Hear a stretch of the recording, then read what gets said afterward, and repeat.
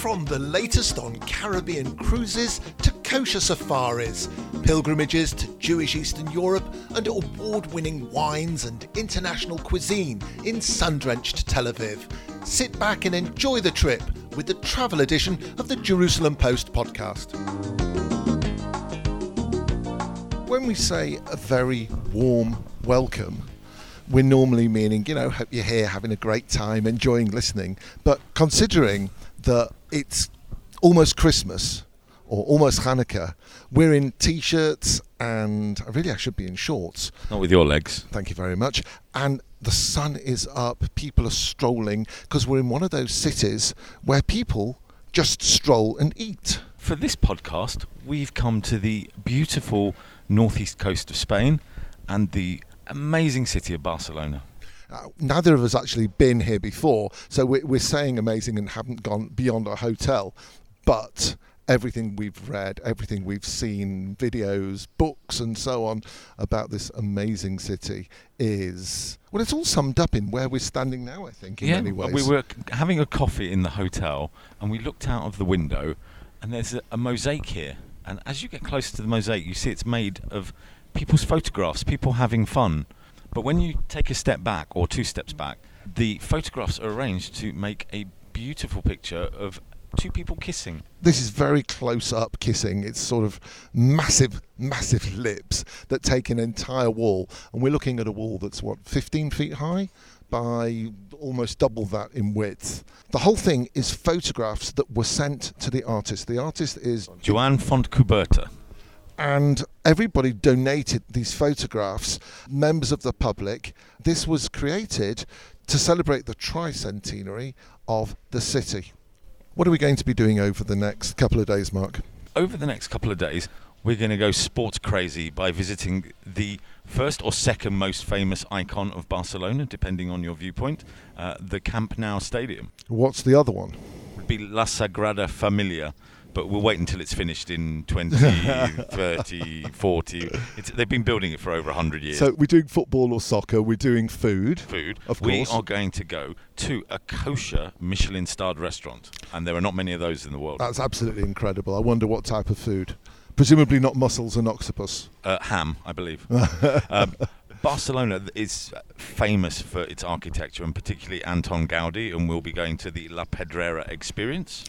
And there's, of course, a very rich Jewish history to this city, and everywhere we go, we try to bring you, given that this is the Jerusalem Post, those highlights. So we'll be meeting one of the heads of the Jewish community today, and then we will be going deep, deep into the medieval past of the Jewish community of this city. And because this is the Jerusalem Post podcast travel edition, it wouldn't be complete without a quiz. You're going to ask the questions because I can't remember them, and you have a memory of an elephant. Oh, at least it's the memory and not the face or body of an elephant. Okay, here we go. Question number 1. Barcelona is in the region of Catalonia, but who wrote Homage to Catalonia? And question number 2, Mark. Question number 2. Barcelona is famous for hosting the Olympics in 1992 and some really iconic images from the diving. Who performed the theme tune to the 1992 Barcelona Olympics? We're off to discover a lot more about the city, which we're going to share with you. The answers to the questions at the end of the podcast. Encara Messi, encara Messi, encara Messi, encara Messi, encara Messi, encara Messi, encara Messi, encara Messi, encara Messi, encara Messi, gol, gol, gol, gol, gol, gol, gol, gol, gol, gol, gol, gol, gol, gol, gol, gol, gol, gol. Nestled between the Palau Blaugrana, which is a arena for basketball and handball, and the Barca store, we stand here ready to go in to see. Well, the Barca store makes me think that we're going to buy Barcas, but what are Barcas? Barcas are people that can't be bothered to spell out FC Barcelona. Which is arguably one of the two or three biggest sports teams, not just a football team, but sports teams in the world. Let's just say, we'll say it one time so you know, for the next few minutes, when we say football, we're referring to the spherical object that is kicked in the game that some of you call soccer. We're going to be doing a tour of the museum and the Camp Nou experience, which will involve hopefully going around the stadium and being like a player for the day. What, we get to kick balls and stuff? Well, we get to drive a Ferrari and have model girlfriends and earn about £500,000 a week. A week. Chance would be a fine thing. Wait a minute, what would you do if somebody said, for kicking a ball around a field, you could get $100,000 a week? What would you do with the $100,000 a week? What would I say or what would I do? What would you do? What would I do with $100,000 a week?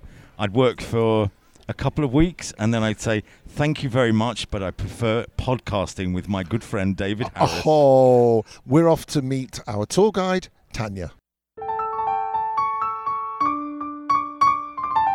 In the first floor of the museum, we have 3 different corridors. In the first one, you will find all the trophies that we ever won since the club was founded in 1899 till nowadays. And we also have 6 different tables where you can see the whole history of our club and different objects, so we can see the evolution of football here in our club. In the middle corridor, in the heart of the museum, we have the 5 Champions Cup trophies that we own. And also in here, we have a spot for Messi. He's not playing with us anymore, but he won those trophies while he was in here. Hang on a minute. Who's Messi? Who's this person? Yeah, he's the best player in the world. He's a Portuguese player who played for Juventus and Real Madrid. I don't think so. I've heard of him. No, we still love him. He's not playing with us anymore. But in here we have a corner just for him. He's the only player who's not retired at all and has his own corner inside the museum. So we can find the 6 golden balls and the 6 golden boots. And also Football Club Barcelona, it's not just a football team. We have 5 other professional teams. The women's team, who are amazing. We have basketball, handball, futsal and hockey. So in the last corridor, we can find all the trophies for the other professional sports that we own in here. The last one, we have all the trophies from all the categories, all the trophies that they won the last year from all the categories, the 6 professional sports that we own in here. Also here we have a spot just for Johan Cruyff. He was an amazing coach and player for us here in Barcelona, and he's the one who set the basis of our style nowadays. And on top we have another floor. It's like a multimedia space. You can find a big screen with the best moments of La Liga, La Champions and some Clásicos. It's also explained what's La Masia. As you know, we have an academy, so all the kids are playing the same way our first team is. So when they are coming to the first team, the adaptation of them to the first team, it's amazing. Like 2009, it's the greatest example. We have Guardiola, who was a kid in La Masia, as our manager. And then we have Xavi, Iniesta, Puyol, Messi, Piqué, Busquets. All the kids from La Masia arrived to the first team, so we won the 6 titles. For those of you who don't follow football, the names that Tanya just rolled off probably are amongst the greatest living footballers and have rewritten the way football is played. Yes. And also at the end of the second floor, we have like a model of how our stadium will look like in the future. We want to rebuild this stadium that we are nowadays. It's pretty complicated because we are still open every single day of the year, and to relocate all these persons that are coming, all the members, to another stadium, it's pretty difficult. So that's why we don't know when we will start or finish, but we have this project to rebuild our stadium. How many people can sit in the stadium at the moment? It's 99,000 persons. It's the biggest stadium in Europe and the 3rd one in the world. We have Maracanã and Azteca in front of us. And how big will the new stadium be? 105,000.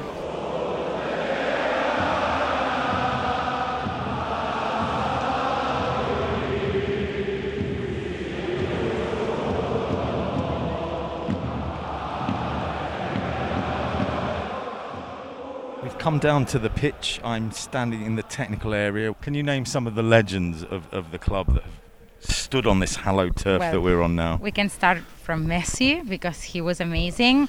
Ronaldinho, Eto'o, Xavi, Iniesta, Puyol, the kids from La Masia were amazing.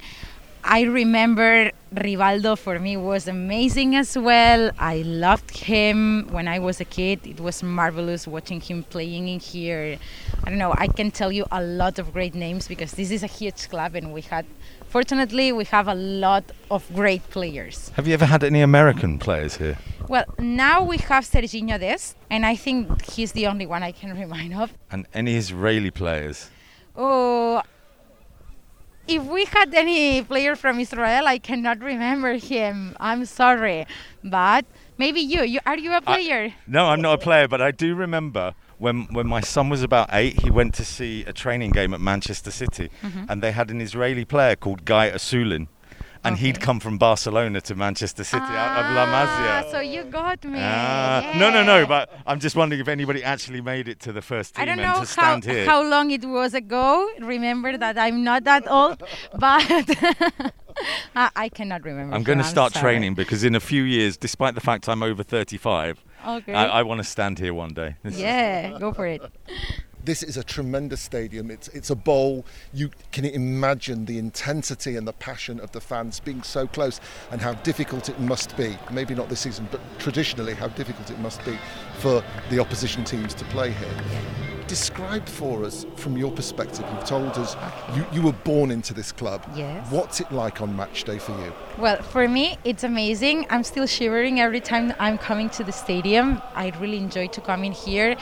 It's true that you cannot hear like all the people singing our songs because a lot of them are from outside of Barcelona. We have a lot of tourism in here, but it's pretty amazing to enjoy a game in here, all the people screaming, and we had a lot of good years and having Messi here as well.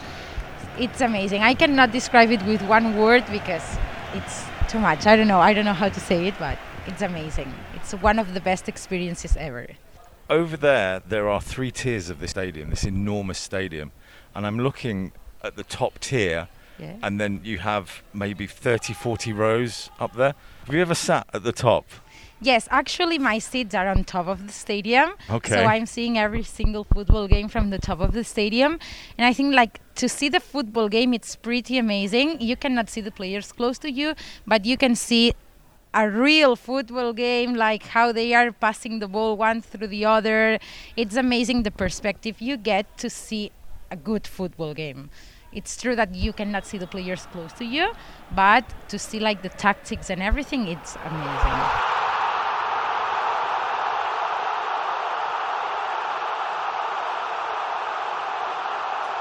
You're listening to the Jerusalem Post podcast travel edition with Mark Gordon and myself, David Harris. A little bit later in this podcast, Mark will be heading to a restaurant with a difference because it's both kosher and a Michelin-starred restaurant. There are around 24 Michelin-starred restaurants in Barcelona. In the old city, just around the corner from the cathedral, is the Hotel Neri, and within it is the A restaurant. For those of you who are happy to eat perhaps vegetarian or vegan in a non-kosher restaurant, the quality of food here is quite superb. We've been given a glimpse into the menu, we've been talking to some of the staff. The menu is wide and varied, but in terms of vegetarian and vegan options, first of all, the bread selection is quite phenomenal with a variety of focaccias and chuscos with Provençal herbs and tomato pesto, traditional country bread with seaweed butter, and then you get onto some of the mains, which include a beautifully presented carrot curry with honey, pumpkin puree and crispy wild rice. We've decanted from our table overlooking a really interesting square in the Gothic Quarter. From the window you can see some of the old buildings, complete with bullet holes from wars gone by. And we've been invited up to the bar by the bar manager, Eduardo, who is going to make for us one of his special cocktails. Eduardo, what are you making? Well, what I'm making is the signature cocktail, Sinner or Winner, exclusively to Hotel Neri, a restaurant in Relais Chateau in Barcelona. What are you going to put into that cocktail? The Chanel No. 5 of the gins, that is actually the G-Vine. And the G-Vine is actually one of the best gins in the world. It's like a perfume, actually. That is the main spirit. And what's going to accompany that? Alongside with the G-Vine gin, for the Sinner and Winner, I mix the lime juice, the egg white, and I will show you how to make this French technique to take this egg white out like properly. And one of the best liquors in the world, elderflower, French, and it is Saint-Germain. We'll see, it will be served in a martini glass and it will be dry shake and then shake normally with love. Eduardo has taken the egg white out of the top of the egg by pouring it.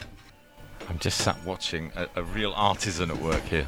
In terms of cocktail bars or hotel cocktail bars, we are really artisans because we know exactly what to do and when to do. And unfortunately for David, thanks to COVID, I won't be able to share this wonderful cocktail with him, so he couldn't watch me drink it. To finish, we add just a little bit of rich sugar and the giant basil. Does it bother you to share your secrets with the audience? Not at all.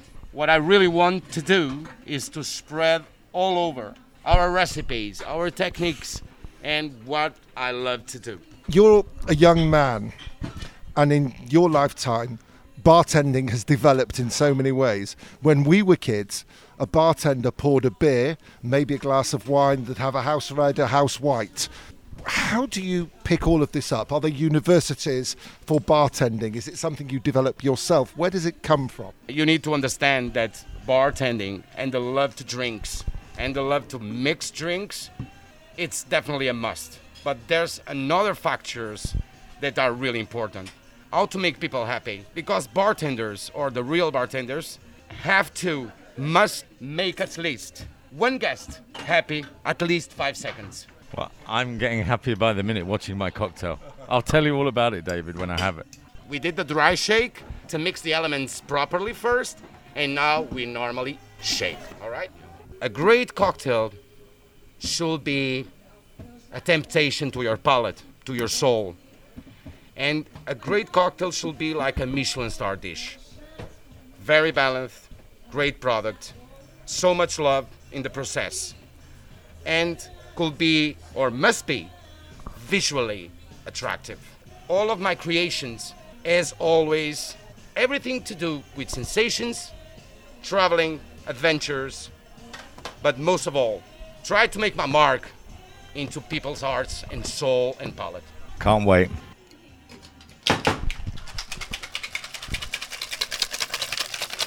This is the best sound in the world, ever.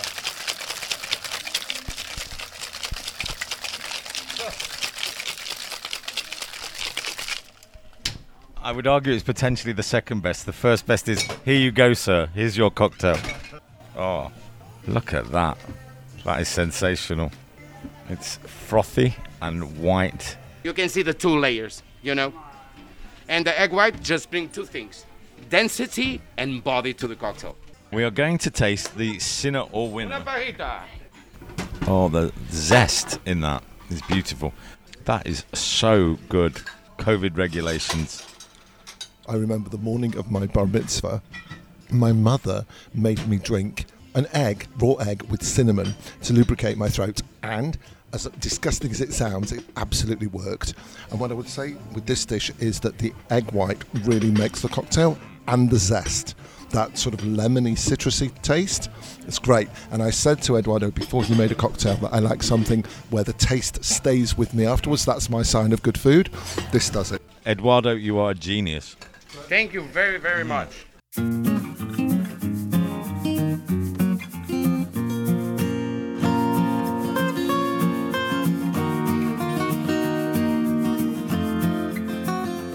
I'm Victor Sorensen. I'm the director of the APJ, the European Association for the Promotion of Jewish Heritage, and also I'm a co-founder of the Jewish cultural platform Mosaica. We are currently, I guess you would say, on the roof of a building that dates back potentially 1,000 years. Can you explain where we are and why we're here? We are in Casa Dret, the oldest inhabited house in the whole city of Barcelona. We are located in the middle of the old Jewish neighborhood of Barcelona called El Cai. And thanks to the research and the documents found in the archive of the Cathedral of Barcelona, we know nowadays that this building was property of a merchant Jew called Astruc Adret, a Jew from Cervera, a little town here in Catalonia. From what we know, from what the information that we manage, We know that he was a wealthy man with a property in the main street of Jewish neighborhood. He was renting his house. We just been in his small and beautiful patio. We also know that unfortunately he was forced to convert to Christianity and also to sell his property. That happened in 1391 when there was a pogrom in all the peninsula that reached this northern area, actually destroyed the Jewish community of Barcelona 100 years before the edict of expulsion. From then, it was a private house until the 19th century. Thanks to the newspapers of that period, we knew that it was a school of music, then a funeral house, then a brothel, and finally a Catalan politician bought this house, Andreu Mascolell, that he's married with a Jewish woman from Chile, Esther Silberstein, and they make this beautiful renovation with two eminent architects in Spain, Elias Torres and Martinez La Peña. And this is how it looks. It has this very unique medieval touch. David and I are having coffee at the moment with Victor. We've walked around the building, we've been on the rooftop. Can you recap what goes on in this building on a regular day or a regular month? Because every floor there seems to be something different, something fascinating. What do you do here? What happens in this building? This building nowadays, it's a kind of Jewish cultural center and Jewish hub. First, we found different institutions working in the field of the promotion of Jewish culture and heritage, sharing this space. For example, this European Association for the Promotion of Jewish Heritage, the Jewish Film Festival of Barcelona, the Union of Jewish Students, and Mosaica, this cultural platform that it's basically running the project.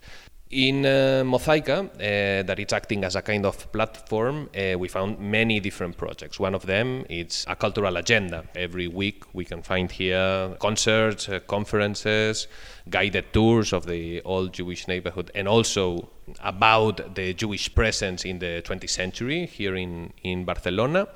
Also, different projects are meeting here. So we have this project of research with the Cathedral of Barcelona. We have the Salam Shalom initiative, the Jewish Book Festival. We have a nice young cultural project in our hands, and we are very excited. We started just 3 years ago, so everything is pretty new. I don't know if listeners can hear, but in the background as we're talking, the cathedral's bells are ringing out. You've mentioned the cathedral a couple of times in very positive way, talking about the collaboration and so on. But to what extent is it almost difficult for you to be running a Jewish cultural organization that is trying to explain the history and keep the memories alive in the shadow, literally in the shadow of the cathedral, which for so many people represents a very negative period in history? Oh, that's a good one. I will say that Jews, especially in the Middle Ages, they were always in the shadow of the cathedral or the church. For us, it's important because in some way it's an invitation to confront different narratives and to confront the historical narratives, and we think also that it's time to think about the future. Having the opportunity to work with the archive of the cathedral and just to share with them, but also to debate and discuss with them how our shared history is explained, it's fascinating, especially because we think about heritage as a kind of laboratory, The thing is to explore the past. We are not going to hide the darkest parts of the history. It's not that the cathedral is saying, no, there was no Inquisition. No. We need to acknowledge all that, but we need to look to the future, and we need to explore what's the meaning of these places and this neighborhood nowadays in Barcelona in the year 2021. Looking to the past in order to project a better future for our communities. If I'm preparing to come to Barcelona on a trip, how do I find out what's going on in this wonderful building? Do I just rock up and knock on the door and say, hi, Victor, can I come in? Who can come here? Is it open to everybody to come and... It's open to everybody. Our projects, and actually I will say also all the institutions that are working here, are trying to create bounds and to participate in the social and cultural fabric of our city. So we are targeting especially non-Jewish audience. There's a need to explain this history that it's still very unknown, the history of the Middle Ages, the history of the 20th century, actually also the Jewish presence right now. So from different perspectives and through different projects, also from the APJ, we are developing these roots of Jewish heritage all along Europe, in Barcelona as well. And what we found is that the cultural center is offering cultural activities all the time. If it's you, you can come and say, "Hi, Victor," at any time. That's for sure.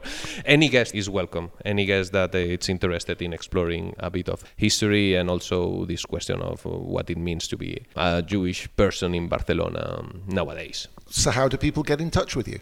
Through our social media, through the websites, the website of the APJ, where you can find all those projects with this particular approach to heritage. It's jewishheritage.org. For the local activities, you can look at mozaica.es. Just to spell that website, it's mozaika.es. Victor, thank you so much for your hospitality, for your time, and more importantly, for the work that you are doing for all of us. No, thanks for you for coming. It was such a nice pleasure to have you here and talk to you. Barcelona Fact File. Barcelona's main airport, El Prat, is the main international gateway to Barcelona and the second busiest airport in Spain. It's a hub for Vueling and Level and a focus city for Air Europa, EasyJet, Norwegian Air Shuttle and Ryanair. There are 5 weekly direct flights from Tel Aviv, while there are flights to 10 UK destinations. It also has 2 direct flight connections with New York, operated by Delta and United, with Miami via American Airlines. From March 2022, there'll be a direct flight to Montreal. Girona Airport is located some 45 miles northeast of Barcelona, with a majority of flights from Ryanair. Getting from El Prat to the city centre of Barcelona takes about 40 minutes by train or bus and 30 minutes by car.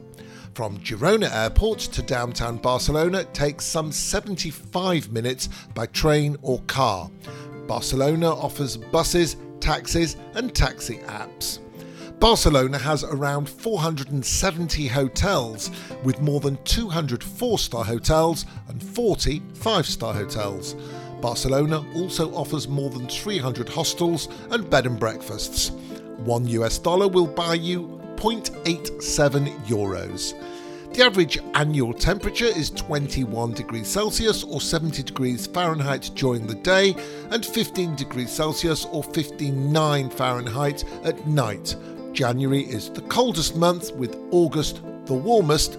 Large fluctuations in the temperature are very rare. While there's international food aplenty, local gastronomy is based on restaurants supplied by their own local providers. There's a wide range of typical dishes that can be found year-round. However, some of them are related to events and holidays being only available during their season, such as panelets in autumn and la mona at Easter.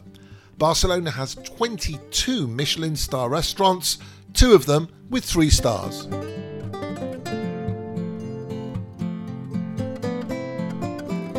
It's All Saints' Day here in Barcelona. The sound of church bells behind us. What better time to do a tour of the Jewish quarter of Barcelona? We've just walked past a mezuzah, a stone with Hebrew on it, and we're with our wonderful tour guide, Christina. Can you tell us about where we're standing now? Sure. We're standing right in the middle of the old Jewish quarter of Barcelona and the old Call.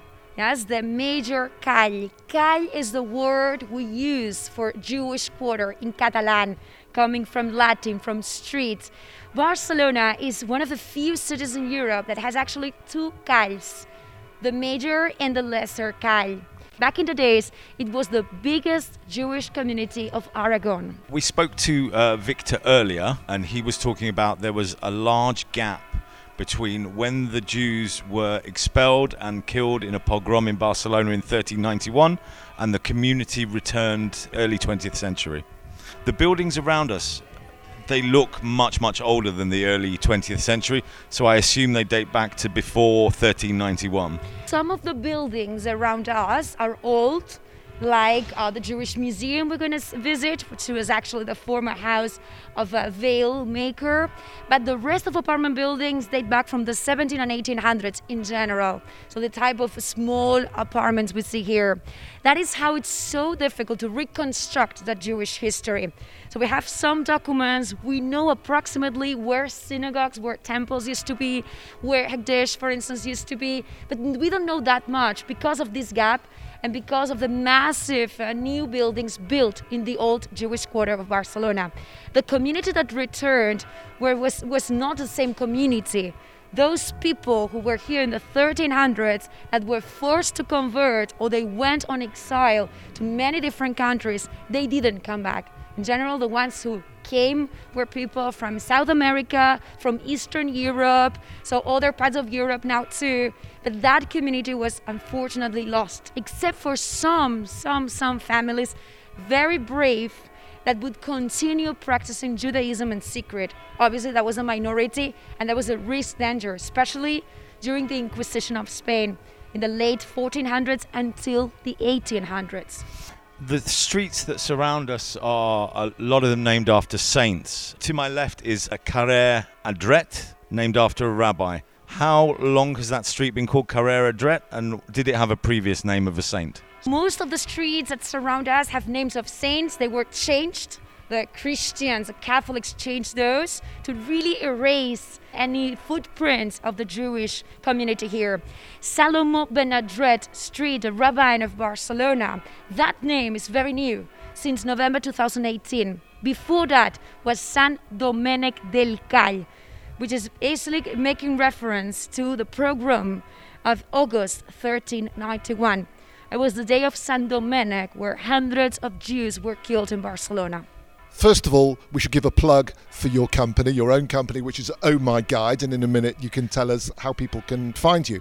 But you told us before we were recording that from the age of 16 you developed an interest in Judaism. How did that come about? It's so funny. I think it was because of my Catholic background. More than I was raised Catholic, I should say I went to a Catholic school, and because of the way religion and religions were taught at that moment, I was very curious, and I said there must be something else. I actually had the pleasure of meeting Jewish friends when I was 16, and so she was introducing me to the culture of Judaism. And later on, I traveled a lot, and most people go to Rome to see the Vatican. I did as well, but I wanted to see the Jewish quarter. When I became a guide, immediately after having my license to tour and to give tours, I also took part of Rasgo courses, which were basically telling you about the Jewish quarters in Catalonia. So that's why the last part of all this interest has been last year creating the Jewish Barcelona tour, because I think that's really missing. Most locals don't even know that we are right now in the old Jewish quarter. Have no idea. How can they know if we are all surrounded by saints' names, the streets, there's nothing left? So I thought that it would be really interesting to first tell locals about that, and then obviously tell visitors about the Jewish culture. If you want to reach me, I'm Cristina. My company's name is Oh My Guide, and the website is ohmyguidebarcelona.com.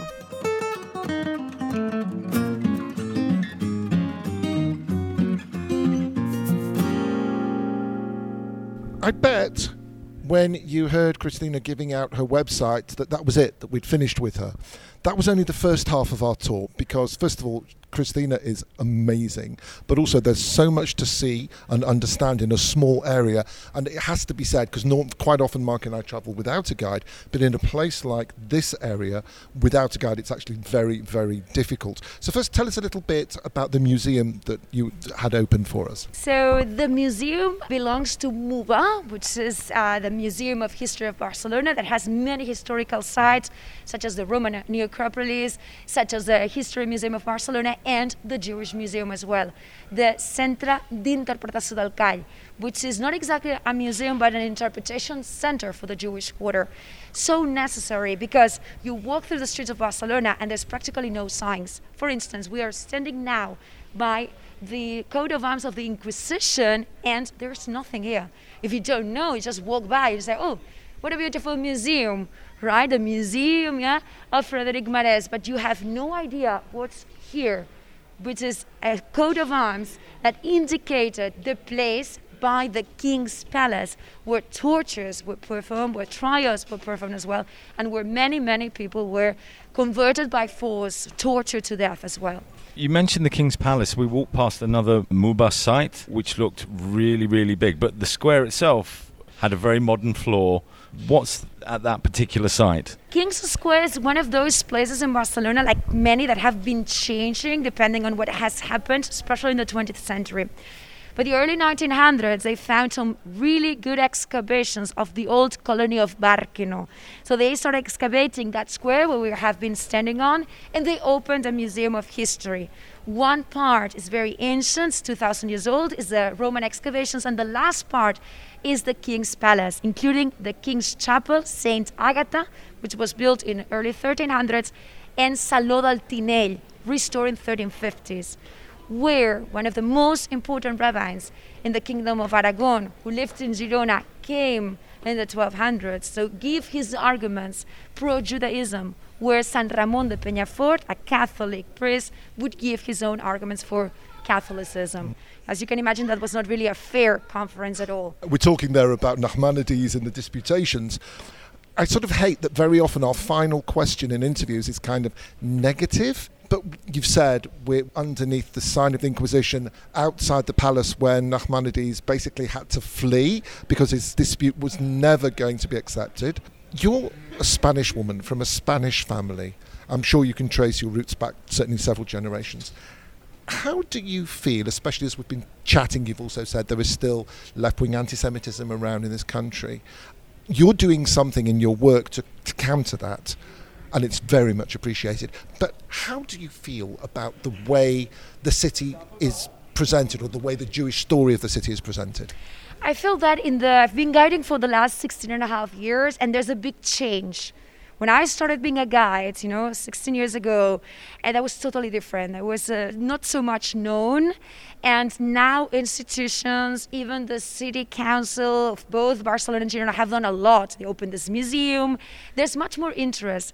Even people who don't know anything about Judaism, but they would come to a tour like Jewish Barcelona with Oh My Guide because they are interested in. That's the first step. And I'm so happy this is changing. And also, many fiction series have, made people more interested in Judaism. They know about the Netflix series. This is so good because there is anti-Semitism, yes, unfortunately, but it's a minority. The rest of people are just ignorant. Because, when they were little, there was nothing told in school. So, and because we are still surrounded by a majority of Catholicism, if not like practicing, but still like the country, even if it's not, and it's a confessional, so there's no religion, but many of the people still, celebrate the Catholic days. So I think it's more like the ignorance, which is also changing, which is good. So there are people that have nothing to do with Judaism, but are now interested in. They are also traveling to Jerusalem. So more and more people, especially young people, which is good. I try to be optimistic. That's good. So you also do tours of the fabulous book Shadow of the Wind, which, if I have time, I want to come back for. But in the meantime, thank you very much, Christina, from Oh My Guide. Thank you so much. This is the Jerusalem Post podcast travel edition with Mark Gordon and David Harris. Well, that was a jolly old afternoon and evening. I am absolutely bushed, as we used to say in the old country. All those stairs. Hang on a second. Before we tell everybody about the 8 flights of steps that we just climbed up, we have been sitting most of the afternoon on a bus. Yes, a good 2-hour circuit. We took the tourist bus around Barcelona to try and cram in all of the sites. We're only here for 48 hours, so we're trying to see as much as we possibly could. I'm still very...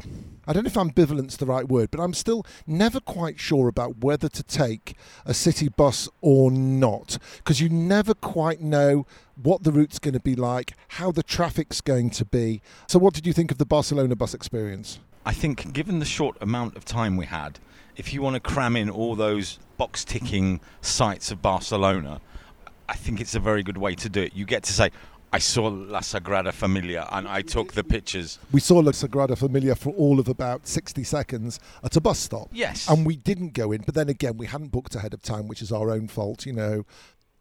We went past Camp Nou. I mean, we were lucky to do that as part of our itinerary. But again, if you don't have time to do it, you can say, I've seen the Camp Nou stadium. And we got also quite a lot of glimpses of the places where people live around this city and not necessarily just staying around the centre. So it was a 2-hour trip. It was interesting. I wouldn't say it was dynamite, but it was certainly something that you should consider if you're going to a new town, rather than saying, you know, I have to go to one particular place. If you hop on these bus tours, you can see quite a lot in a short space of time. There were 2 phrases that were said over and over again.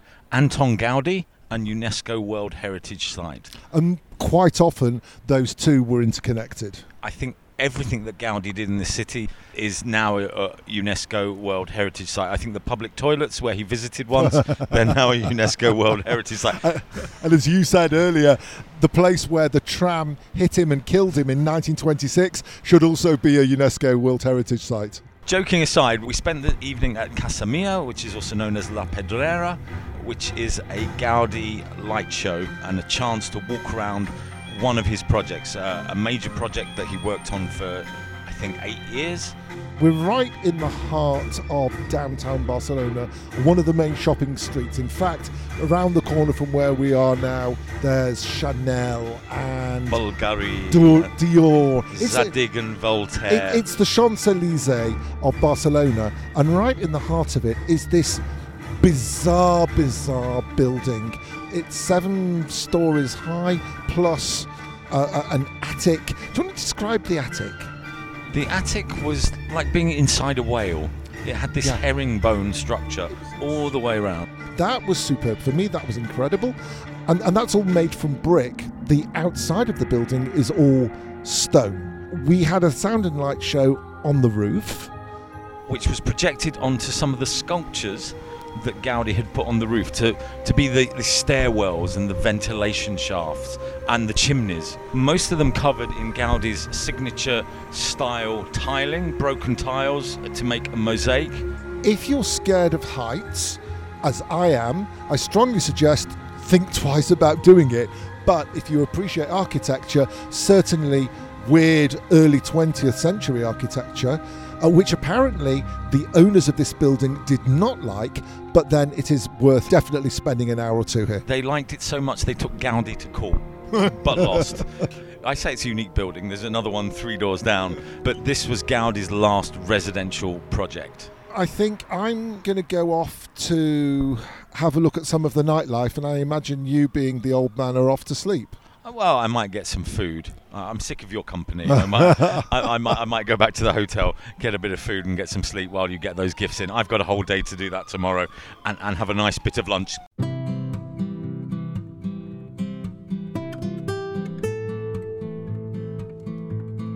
So, to finish off this tour of Barcelona, I am now going to fill my face at the unique kosher Michelin-starred restaurant of Barcelona called Gerta. Now, Gerta is a village outside of Barcelona towards the Delta, and the chef here, Fran, opened a restaurant in 2006 in the Delta and received a Michelin star in 2009. And he was the youngest chef in Spain to receive a Michelin star. And for those people listening in Israel, we're still waiting for our first Michelin star. Asaf Granit has one in Paris. One of the unique things about coming to Barcelona is you get to eat kosher Michelin star food. Not Michelin star quality, it is actually Michelin star food. The wine is sourced by the sommelier here. Gerta itself is not a kosher restaurant. There is a regular restaurant, there is a tapas bar here, and it's important to note that if you want to eat kosher food at Gerta, you either have to come with a party or book in advance. I think even if you come with a party, you have to book in advance because the restaurant has to organize for the kashrut supervisor to come when the food is prepared to make sure that everything is up to kosher standard. So it's important to note you do have to book in advance. Where in Barcelona was opened as, I suppose, a tribute to the original restaurant, which is still open. And if you want to go to Where, you can go to the restaurant there. But it opened, and within 6 months, it received a Michelin-star. They know what they're doing here. Chef Fran Lopez is the 4th generation in the company who has been making food of the Delta region. And I am now going to experience the best kosher food in Europe.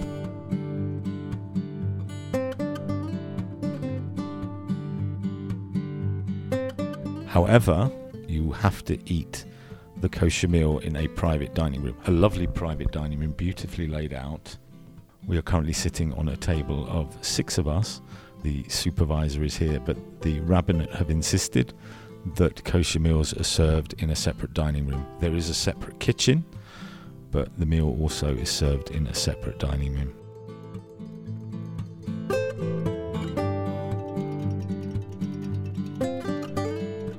Sadly, David couldn't join me for lunch today. Not that he could have eaten some of this food because he's a vegetarian, but just to give you a recap of where I am. After 2 courses, I've had a lovely starter of 4 little bites made of sea bass, salmon, and 2 types of sardine. And now for my 2nd course, I am partaking of some very lovely tuna with pine nuts in a carrot sauce. Really beautiful food, just so tasty. All accompanied with a lovely kosher wine from the area, from near Zaragoza, called Hallowed, which is a white wine, just an amazing taste, made from the Macabeo grape, which is quite a nice coincidence. A local grape is called Macabeo.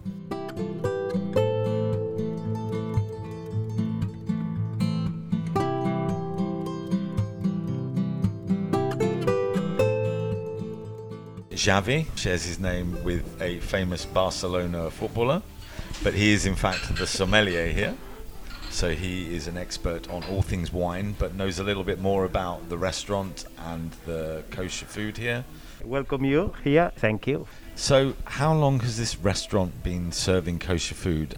More or less 1 year. The idea was to try and bring more customers to the restaurant, Jewish customers, open a different sort of market for the restaurant. Yes, sir. What sort of food is served? Obviously kosher food is different. We can't eat the ham and some of the seafood that's served here. What specialities do they cook with? Our cuisine is from the south of Catalonia, from El Delta del Ebro. Our specialty are many fishes and seafood from the Delta del Ebro, many vegetables. And we have a little bit of fruit that another zone, but more or less our 60% and 60-70% than our products we serve in our restaurant are from our zone. And the fruit is citrus? Citrus, now is start the time of the artichoke, for example, a lot of vegetables. And finding high quality kosher wine to go with this menu, how did you go about that? At the starter, I need the Rabbino's help because I just 3 years ago, I work with kosher wines because there are many customers that like kosher wines. When we start the kosher catering in Cherta restaurant, I need the Rabbino's help because I just know just one producer of the kosher wine is Selle de Capçanes with the Pere Habib. The Rabbinos give me many information about the wine kosher producers, and I call them. I have many interviews, and we have now 8-10 reference that kosher wines on the regular menu because we offer from the other customers, not just for the kosher customers. We serve the kosher wines. And they like it. Barcelona is famous for its cava as well. Do you have a kosher cava here? Yes, I have a kosher cava and we have a rosé champagne. Have you tried the kosher menu and do you have a favorite dish on that menu? Or does it change regularly, the menu? We change at that because we work with seasonal product and we change continue.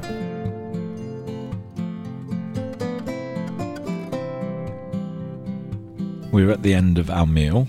I have had another wonderful course with rice and morel mushrooms, or a local version of morel mushrooms, followed by a beautiful sea bass, basil sauce, and for dessert a very unique combination of carrot around coconut cream, served with a mango sauce, which was outstanding. I'm finishing off another glass of the Hallelujah wine. We've had a very lovely red wine, and just finishing with coffees. I have to say, if you have any interest in the culinary aspect of Barcelona and you keep kosher, this is a must-see. It really is a fabulous restaurant. The service is amazing. The food is what you would expect from a Michelin-starred restaurant, but for those people that keep kosher, this is a unique opportunity to taste that food.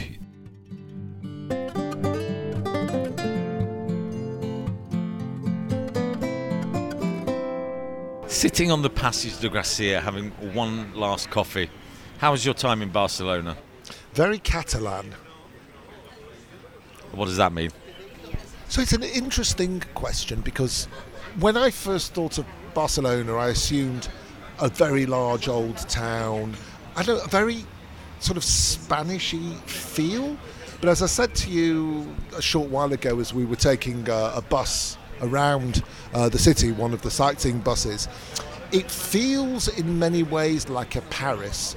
There are wide avenues. I didn't feel like, apart from the few streets that we were on where the old Jewish quarter, the Gothic area was, I didn't feel that this was an old town. It offers plenty in terms of food, music, obviously the architecture, but it's certainly not what I was originally expecting. It certainly has some humour here. The fact that you have a road called Diagonal, right, and a railway station or a metro station called Parallel, means that whoever's been naming things in the cities has got such a... No, I got a feeling there was a little bit of Jerusalem and a little bit of Tel Aviv in it. The old city and the Gothic quarter had that 1,000-year-old plus feel to it. But then you walk a kilometre, 2 kilometres, and you find this bustling shopping community, lots of modernist art, lots of architecture from people like Gaudi and his disciples that shape this city. It's a very interesting contrast.